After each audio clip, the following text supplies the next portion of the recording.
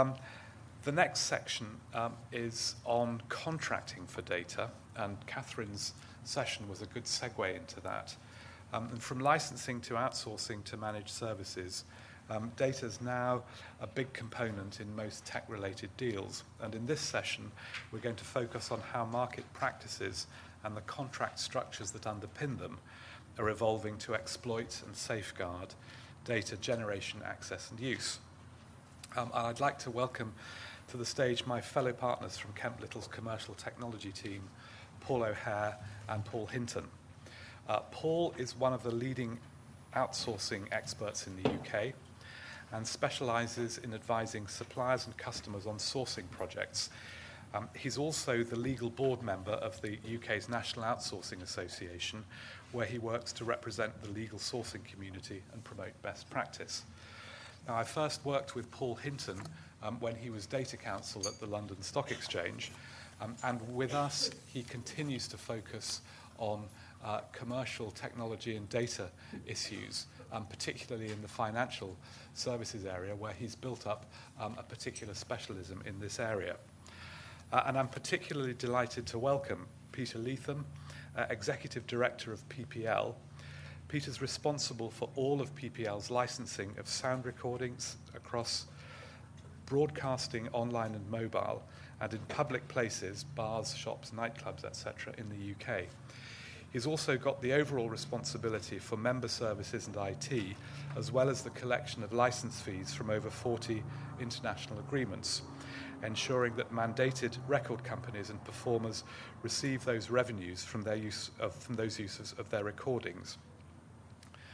PPL is at the global forefront of music and repertoire data, and Peter leads PPL's charge, so he's ideally placed to share his experience with us in this area. Peter.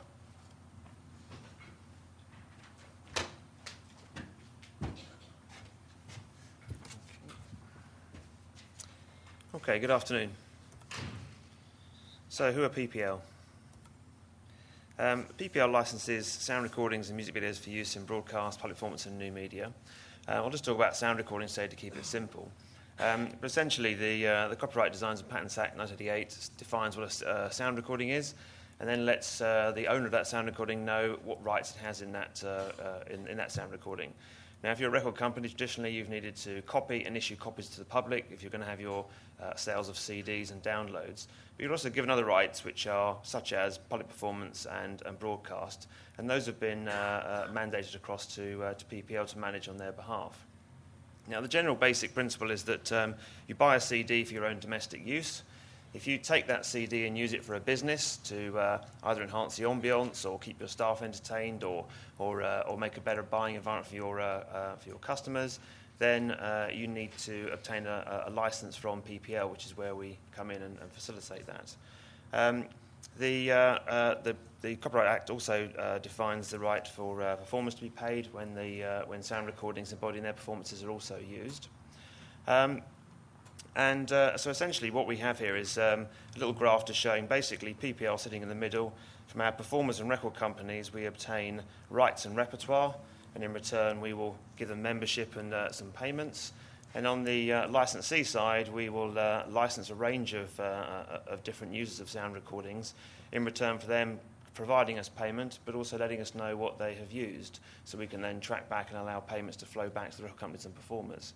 And at the bottom there, we have a similar sort of regime whereby we also go overseas to many different countries to collect on behalf of record companies and performers for the use of their repertoire overseas. Obviously, the UK is very strong in the repertoire it produces and is actually very popular throughout the world. So that's also replicated by a series of overseas arrangements as well. And as you see there, I've just listed a range of the sorts of licensees that we have. It's obviously all of the main TV, radio stations, and then across an enormous sector of public use, which goes way beyond just obviously the bars, shops, nightclubs and gyms. Okay, PPL has many data issues to face. I mean, obviously, data is right at the heart of our business. If you take the licensing side, for example, we're licensing hundreds of thousands of venues to play music. We're licensing that on an Oracle e-business suite database. It's hosted in Austin, Texas. So there's a range of different things we have across our business. Just for today, though, what I wanted to do is just talk about our repertoire database, which is something that's really at the heart of what the music industry is looking at the moment. And on that, we receive data on about 5,000 new recordings every week that comes into our database. And we have a process whereby we're receiving that from our 5,000-odd record company members. We're then doing our own research on that data as it comes in to validate it. We're then working with other organisations such as the Musicians Union that capture a whole lot of release from studio forms when recordings are produced. And then we also publish that data to allow people to claim against it and say if anything they think is wrong. And ultimately what that's allowing PPL to do is to identify the repertoire it's managing and licensing for use, which is essential for the repertoire users to know. And then once they've actually used various recordings, we're able to identify who the rights holder are and the performers, so we know who to pay. What we're also doing as part of that data drop, though, is that from the record companies, is that we're also taking care of their mechanical licensing. So every time you're producing a CD, you're also having to pay the songwriter and composer. And so again, as part of the single drop of data to us, we then pass that information on to PRS that look after the songwriters, composers and publishers, and then they'll take care of the payment arrangements direct with the record companies. The data is also used by two trade bodies, BPI in the UK and also IFPI internationally, to help identify recordings and products, etc., that are used as part of anti-piracy work that they do, both in the UK and around the world. The data also actually is fairly interesting for a range of other uses as well, so that the press are always very keen to get any data around artists, and they can get a nice photograph of them in the press and a bit of story around it. Just at Christmas we released that for Christmas recordings, the most versions that we have was on Silent Night, where we had 170 versions of Silent Night, closely followed with 150 for White Christmas. And again, those are things that we do from time to time to release because it gets people in the press as an awareness. Obviously, it helps support our attempts to go around the country licensing all the public venues, and we do that sort of stuff. And it also flows into, then obviously not for today's topic, but downstream business of us then actually analysing the playlists that come in. So again, at Christmas, we were identifying that over the last decade, Mariah Carey's All I Want for Christmas was the most played track of the last decade, closely followed by Last Christmas by Wham. I could go on. What I just try to do on this slide here is just identify, so what's going on and what's changing. What we have is a massively changing market in the UK.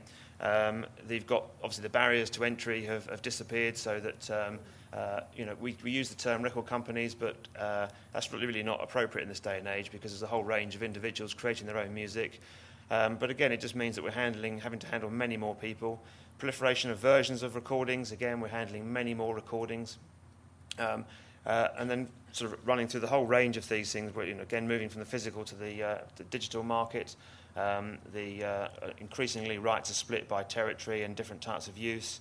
And then also there's the rapidly increasing volumes. If you've got Absolute Radio, for example, using 800 recordings over a month, that's one thing to handle with the infrastructure you have and the amount of manual input you can put on top there. But when you move on to services such as Last.fm, which are playing millions of recordings, it just means your processes and your data really will suffer unless the whole process is working so much more efficiently. So we have this whole range of challenges that the music industry is facing. I'm going to run through a few gratuitously colourful slides just quickly. What we've just been looking at really is that the management of data is key, really. And so what we've been trying to do is build a best-of-breed solution to actually take in, manage the data, data quality, processes around it, and then publish that data. We just see it as an overview of what the process we're doing there. We've got a number of inputs from different sources, just trying to make the way in which they deliver that data as easy as possible, different interfaces, different portal ways of doing it, and then the process that's handled there. Digging down just a bit quicker, we've got here again just showing the different input, the different sources of data, the way in which the different formats comes in, and what we're just trying to do is trying to have a way in which we manage this data as efficiently as possible, as well as making sure we've got a full audit trail of where it comes from. But one of the things you face in the music industry is that there are lots of licensing goes on, so actually quite often you've got a range of different companies telling you about the same recording. And obviously, when you're receiving 5,000 a week, you need to make sure that you're not creating duplicates. And so if there are different versions or different things genuinely there, that's fine, but not if they're actually the same recording, because that then in fact impacts the whole of the rest of what you're doing. So again, then we do quite a bit of data quality work. We don't just trust where it comes from. And then this passes into a master data store. Again, just quickly, part of the clever bit we've just been developing, which was really taking us to a new level, has been the whole, we've bought a product called DataFlux, which is a market-leading data quality tool, which we were very pleased to find was very configurable with how we work. But obviously we are trying to make sure that when we receive in from the different sources, that we have a mandatory set of data requirements that are required to be completed, so we check those are done. There's a certain amount of just standardizing the different way in which, you might have m.a.n or man or different ways of writing that. And then again, you've got the clustering of trying to identify if they're actually the same recording. And if they are the same recording, just realizing you might receive different bits of information from those different sources, which allows you to actually make what we call a golden recording, actually take the different sources and perfect what you've got to actually have a richer source of data at the end of that process. And that's something that then moves through into, as we say, creating this golden recording without then creating duplicates. So the best of both worlds, really. And really just trying to identify that, again, we have to build up a number of trust levels. So if you've got EMI, say, have produced it as the original copyright owner, have then licensed out a track to another company like Ministry of Sound or Epitaph, we just grade when we're assessing the data and the algorithms, we're just assessing those trust levels and just trying to make sure we go through a process which is really making sure we're identifying the correct data and the correct version. That's then replicated on the performer side. Again, you might get a range of performer information that's provided by the different inputs. And again, we're trying to take the best of that and make it into a richer source of data. And then ultimately, what we're trying to do is we're then trying to publish that data to a whole range of sources and making sure that it's a really good quality.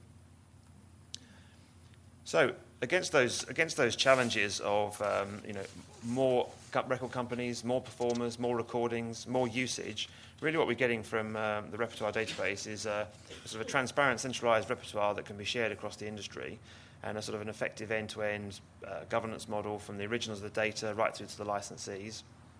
And then it's setting up the basis for a sort of a shared vocabulary and data dictionary following extensive dialogue with the companies, which is also then setting us up for further use of that. Now, the sort of challenges we're facing, many years ago we worked with Kemp Little to look at the UK market and the ownership and everything around the structure of the data we have. And there's actually been in place in the UK a very strong, sensible, albeit two very large lever arch files of understanding as to how it works in the UK.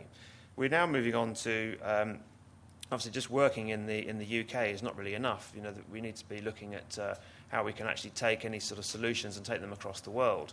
And so one of the things we've been looking at is really just what's the best way of doing that.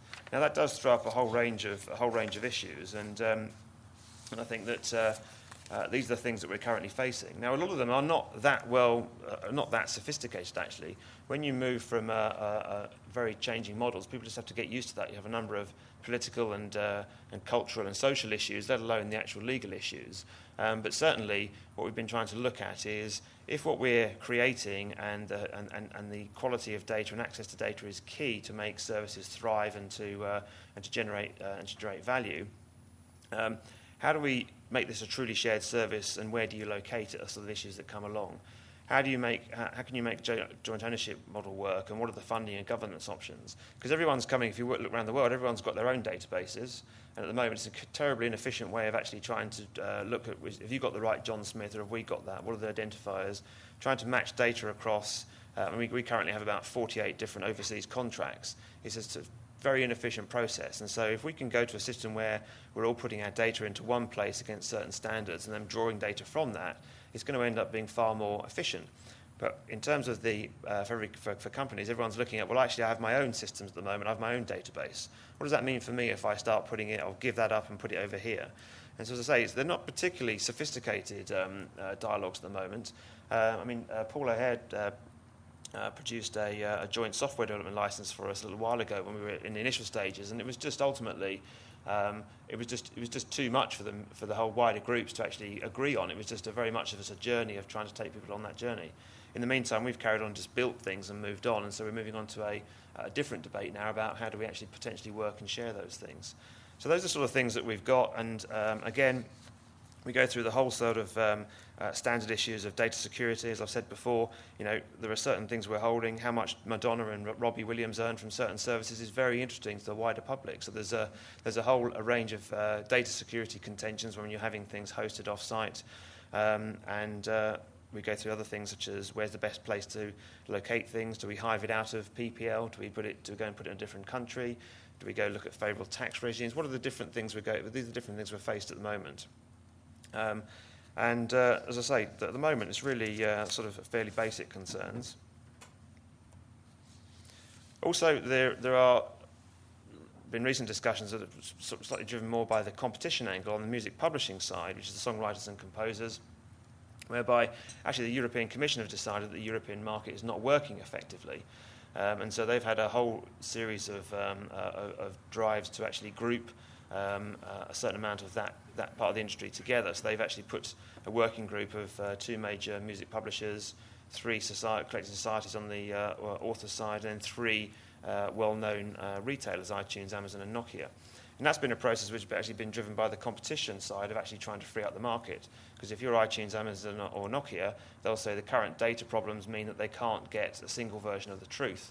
They're told in 27 different member states, different versions, and they all think they should be paid. So it's just a question of, we've started on the process on our side of looking at something very much from a business efficiency point of view, but it also, if you don't get there, as we're seeing on the publisher side, the competition authorities can start to become involved and start to try and push you down a particular avenue. So again, that's something we've been having a very close dialogue with their own work going on there. And actually, just in the last few days, the World Intellectual Property Organisation have also said that they also want to get into this market. They have a process where they'll be dealing with patents and trademarks over a period of time. So suddenly we've gone over the last couple of years of lots of concerns around all the legal issues and how do we pull this together, where we've now got into a place where actually there's lots of different competing ventures going on, which is quite good, really, because it's going to, I think, drive everybody on to take things forward and see where we get to. But obviously, all these things just increase the various legal issues that we're facing. So, anyway, that was a very quick run through, and thank you very much for listening.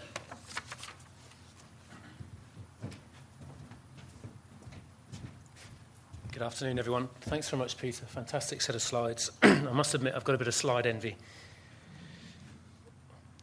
Just to reiterate what Paul and Richard were saying this morning, and also Catherine very much, the extent of IP rights is very uncertain. They overlap. It's not clear exactly what they cover. And as such, we're now in England having to use the full extent of available weapons. Whenever someone infringes, you're never quite clear whether it's a database right, a database copyright, etc. So you tend to try and use every single possible claim. There are also local variations, and there's no global consensus on what rights give you. Therefore, in the absence of contract, enforcing rights can be a very dangerous and risky business and a very expensive one.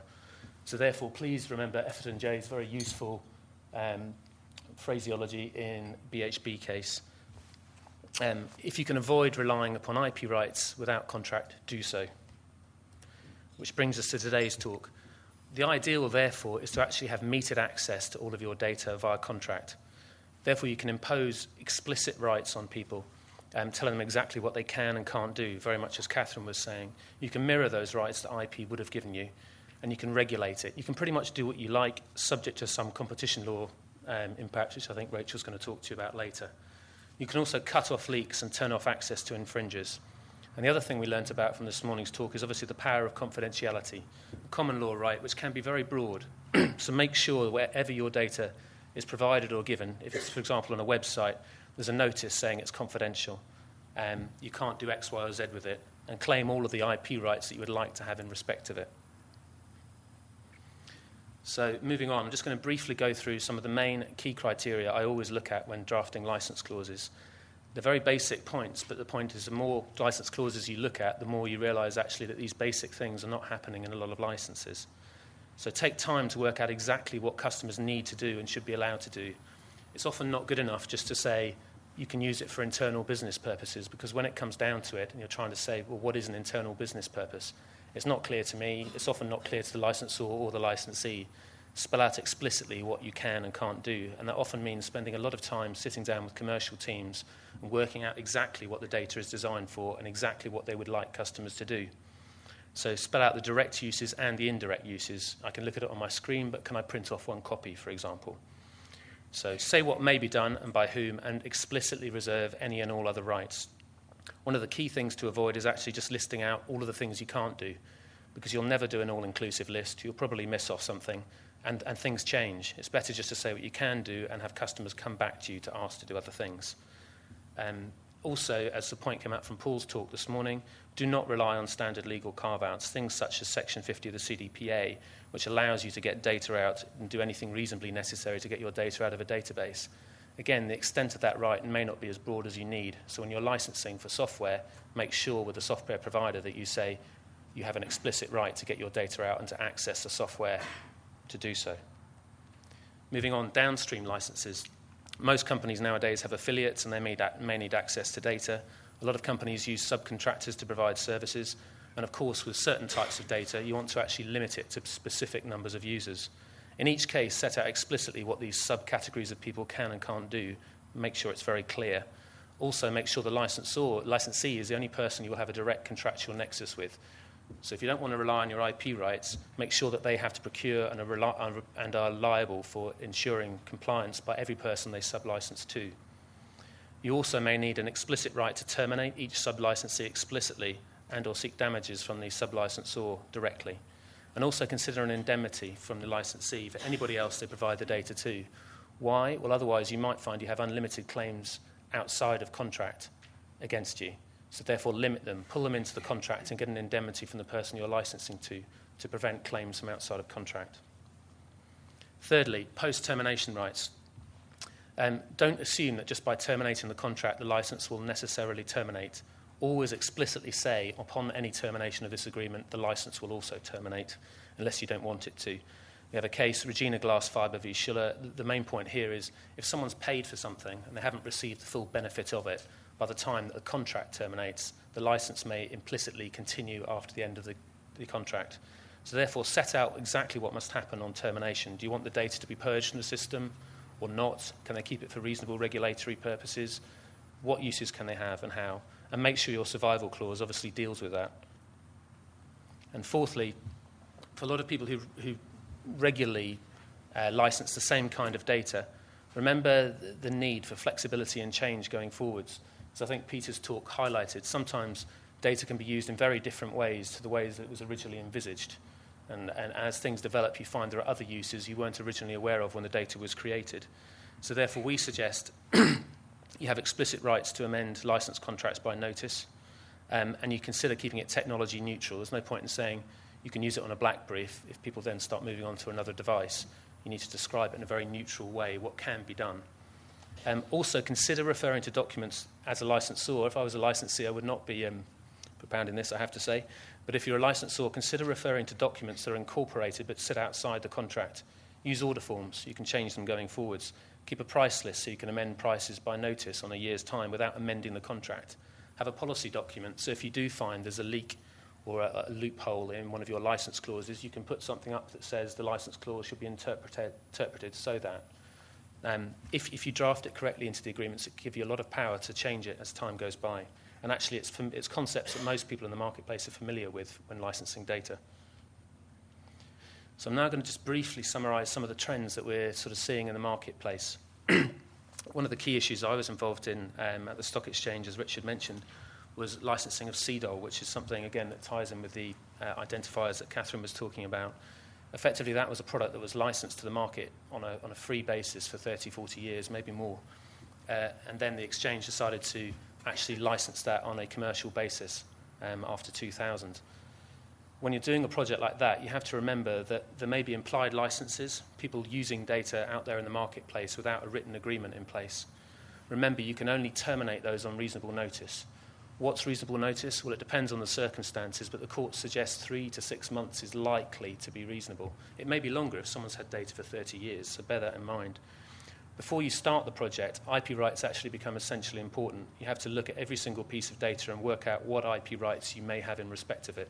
Because remember, without contract, you have rights in rem in IP, enforceable against the world.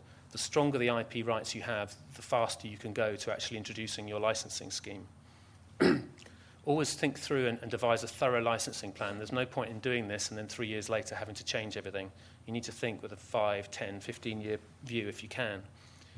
Beware of competition law. I'm not going to go into much detail, but if you are dominant in respect to supply of particular types of data, you may not be able to refuse to supply it to anyone, and you may need to be able to justify your charges. Also, plug leaks. Quite often data may have been provided freely on a website or given to someone else who's then giving it to other people. You need to work out where these leaks are and work out a tactic for closing them off. As I mentioned, for example, on websites, put up terms and conditions on the website to make people aware that that data is subject to contract, effectively, and confidentiality. And impose contracts on everybody at every stage of the chain, distributors, people who receive data directly, people who get it via websites. And finally, again, as Catherine said, it may not be easy in every circumstance, but you have to review and look carefully at every single type of user and decide, can you regulate them? Can you get them under contract? Should you cut them off? If so, how so? On what notice? And do you want to rely on IP rights, or do you want to get a contract in place first? So, for example, you might get a contract in place with a distributor and ask them to do the cutting off for you. Second trend we're going to highlight today is sort of vertical and horizontal use of data. What do I mean by that? Well, for example, someone who creates data, licensing it to Reuters, Thomson Reuters, for licensing to a third party. That would be a traditional vertical relationship. We're still seeing a lot of that happening, but I think people are becoming much more aware of the power they have in creating data, the money it can give them, the value it has. So therefore, we're traditionally seeing some of these data creators actually charging a lot more for use of their data. A lot more revenue share deals occurring as well. But the other trend we've been seeing a lot of is actually horizontal aggregation and use of data. So, for example, participants in a market such as, for example, PPL's market globally, realizing that actually by sharing data in certain contexts, they can have a much more powerful, aggregated and joint database. One of the other examples we've seen is in the insurance market, where, for example, insurers are getting together, anonymizing their data and aggregating it so that you can search an area, if you're supplying flood insurance, for example, and see much more accurately how many claims have been made in an area, what the average value was, where they were, etc., than your own data would tell you. The issues with that are that only certain data may be shared, and it probably has to be anonymized, so individual shares and customer details and prices, etc., should be hidden. There are clear rules of the game as well, because if you license the data on a horizontal basis and share it, it might be used for purposes you don't want it to be used for. So before you release it for that purpose, you're going to have a very explicit license saying what can and can't be done. And often you may need to establish a joint venture or a third party to actually do this work for you and to realise the value. And the last trend I'm going to highlight is commingling and derived data. Well, what do we mean by that? I think Catherine again mentioned it this morning for me, but commingling data is essentially making lots of different pieces of data from different providers available at the same time. And actually, when you look at it on the screen, it may be difficult to see what's what and whose is whose. It's just presented on one joint aggregated screen. And deriving data is obviously creating another piece of data using the upstream data to do it. So maybe comparing it against it or comparing it against an algorithm, for example. The problem with this, from an IP perspective, is that if you're just relying on your IP rights, what's coming out of the system may have no resemblance to what went in. So you may not be able to enforce your rights in respect of it under IP at all. You might be able to in confidence, as Richard highlighted earlier. So the key thing, therefore, is to impose an upstream contract that says exactly what can and can't be done, what can be derived from it, if it can be derived from it, what the license fees should be, what the acknowledgements should be, etc., etc., etc. It's a very brief run-through of the issues related to licensing of data. I'm just going to pass you on to my colleague, Paula Hare.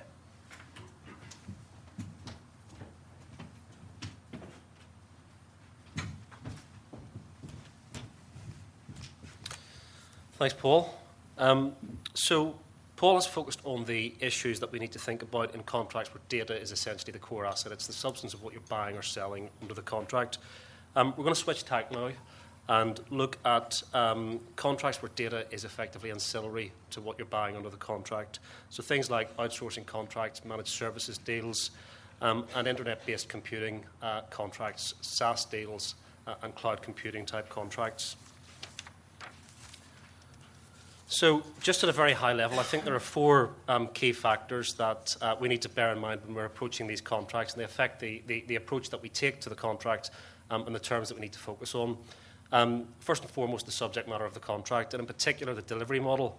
And I've categorised this in two ways. First of all, on-premises contracts, so things like your traditional software license, your hardware maintenance contract, where the customer is still retaining control of the data. The data resides still within the customer's physical and technology environment, and the data issues there are relatively self-confined, as opposed to off-premises contracts, so your outsourcing contracts, managed services deals, hosting arrangements, SaaS and cloud computing contracts, where you're effectively, as a customer, handing over your data to a third party and putting it into a third party's environment. Secondly, the nature of the data. If it's personal data, then that calls into play data protection and privacy legislation. If it's financial and sales data, then that can give rise to particular types of risk, potentially lost revenue, or it may just be commercially sensitive data that you don't want your competitor getting a hold of.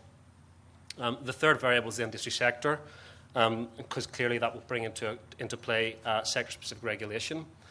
So in the UK, we have the financial services sector, which is sector-specific regulation. In the US, the healthcare industry has its own regulation. And in certain parts of Europe, legal process outsourcing can be curtailed by what you can and can't do with client data in terms of handing that on to a third party. And then finally, geographic scope, because again, that is going to bring into play local legislation. So this afternoon, I just want to focus on two key areas, and I'm looking at this in particular in relation to off-premises contracts. First of all, data security, data protection and confidentiality. And secondly, liability and risk allocation, how you go about allocating risk for data-related losses. And in particular, I just want to look at how the regulatory approach here is changing, as well as how market practice is developing, particularly in terms of risk allocation in these data type contracts.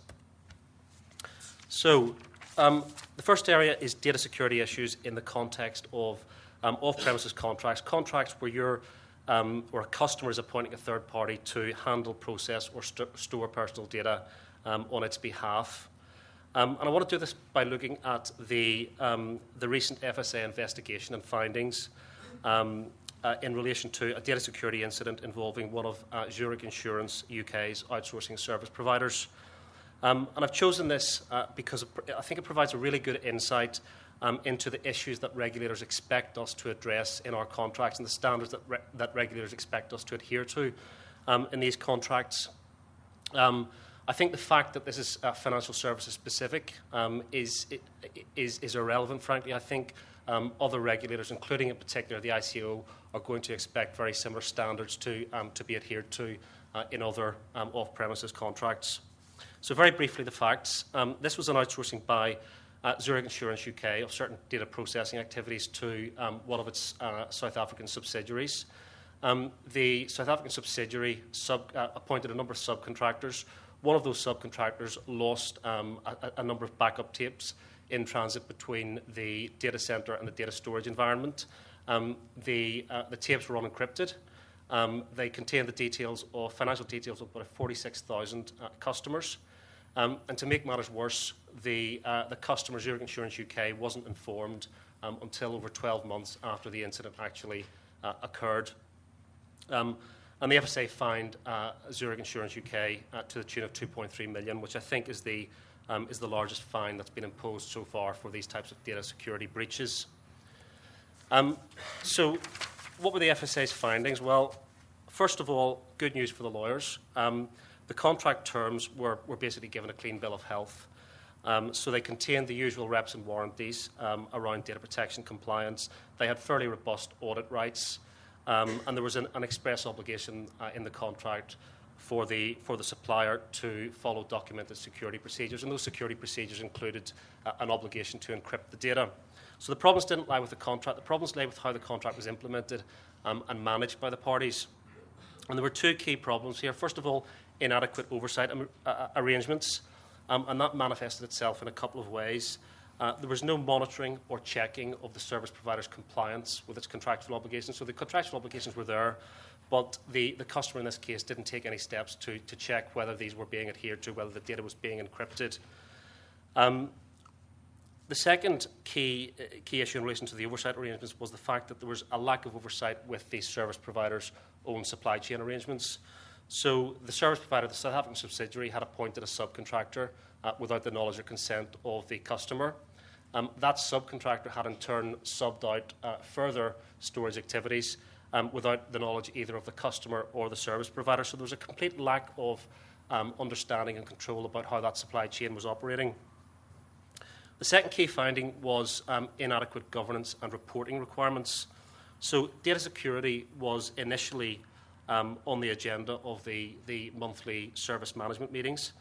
Not surprisingly, it played second fiddle to more urgent day-to-day operational issues around the service levels, and gradually it slipped off the agenda altogether. And at some later point, those service management meetings stopped happening altogether. And the FSA thought that was a key factor in the customer not becoming aware of the issue for over a year. So what are the implications for our outsourcing contracts and other off-premises contracts? Well, I think first of all, it's a very important reminder of the need to have adequate and robust audit provisions in the contract. I think it's also an important reminder of the fact that we need to ensure that those audit rights extend not only to the service provider, but down the chain, down the service provider supply chain to its key subcontractors, basically anyone that is processing or handling that personal data.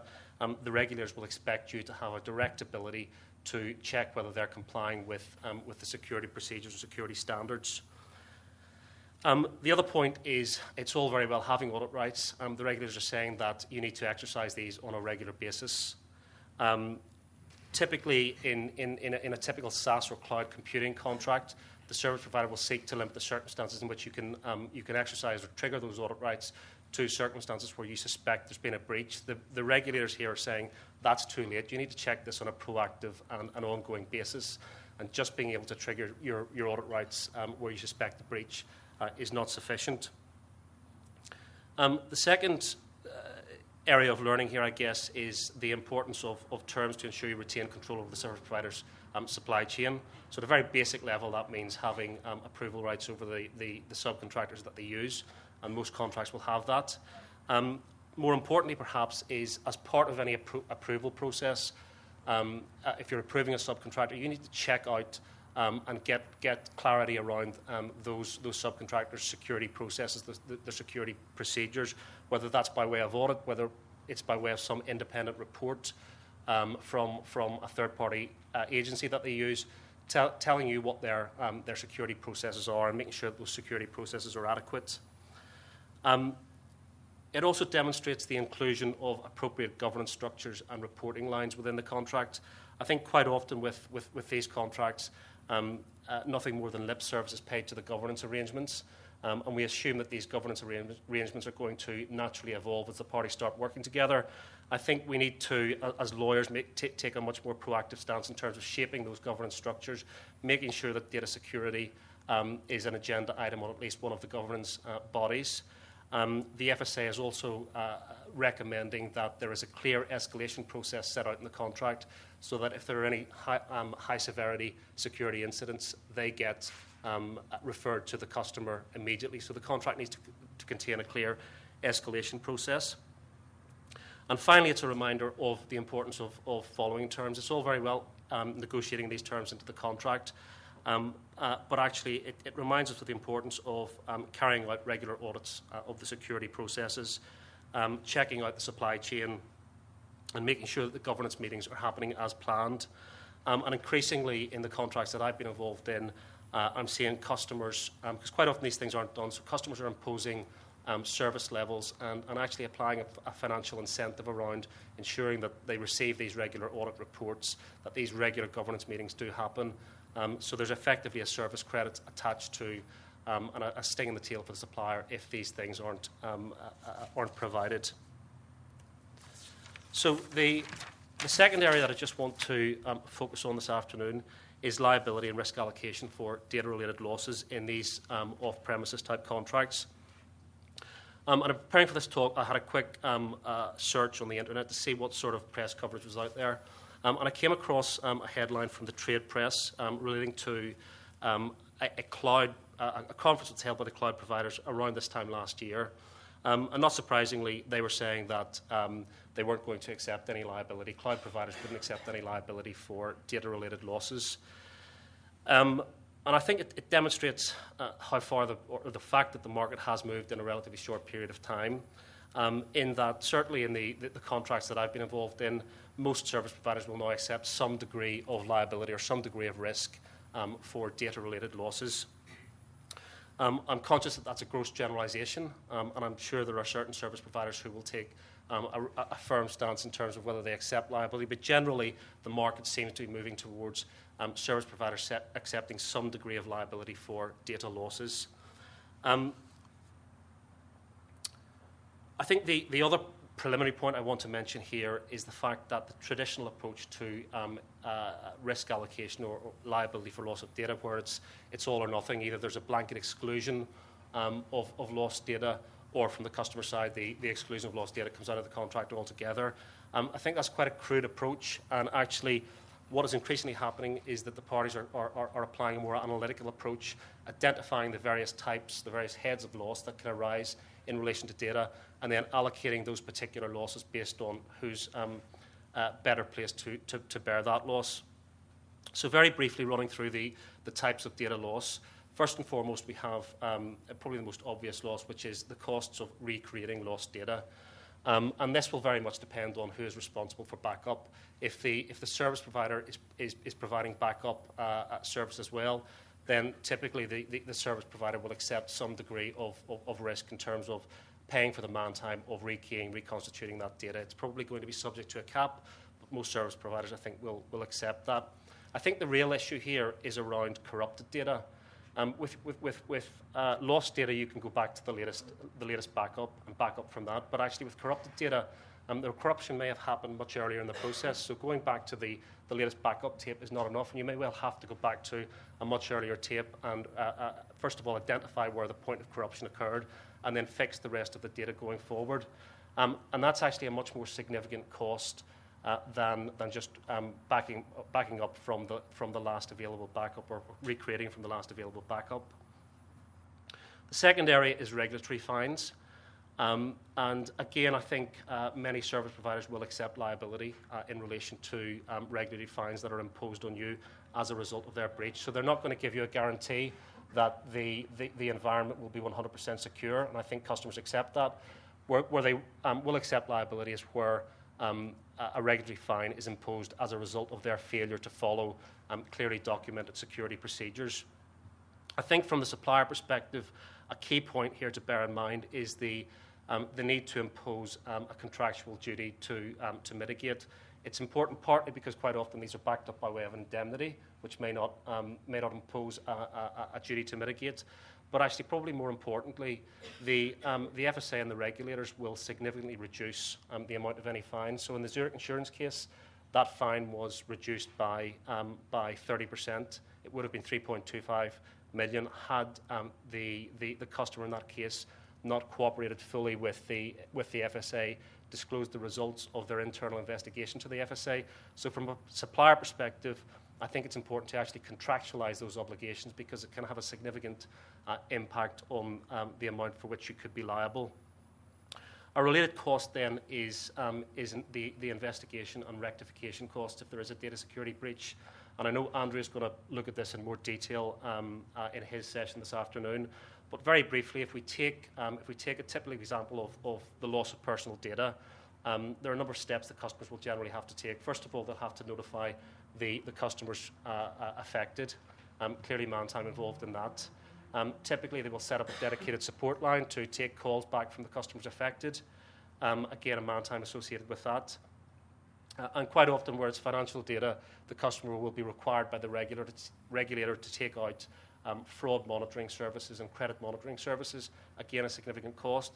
And if you're talking about tens of thousands of records, you're quite quickly talking about several £1 million potentially in terms of rectification and investigation costs. And then I think we're into more nebulous types of loss, reputational damage, other financial losses. They may well be direct under English law, but typically it's much more difficult to get suppliers to accept liability for those types of more nebulous loss. And actually, they're very, very difficult to quantify from a customer perspective. The final couple of points I just wanted to mention were around, first of all, thinking about the effect of force majeure provisions. Quite often we assume force majeure is a boilerplate provision, but we need to think about this particularly in the context of internet-based services. So, the traditional exclusions of liability, for example, in relation to acts of sabotage, when you translate that into the internet world, what you're actually potentially talking about are denial of service attacks.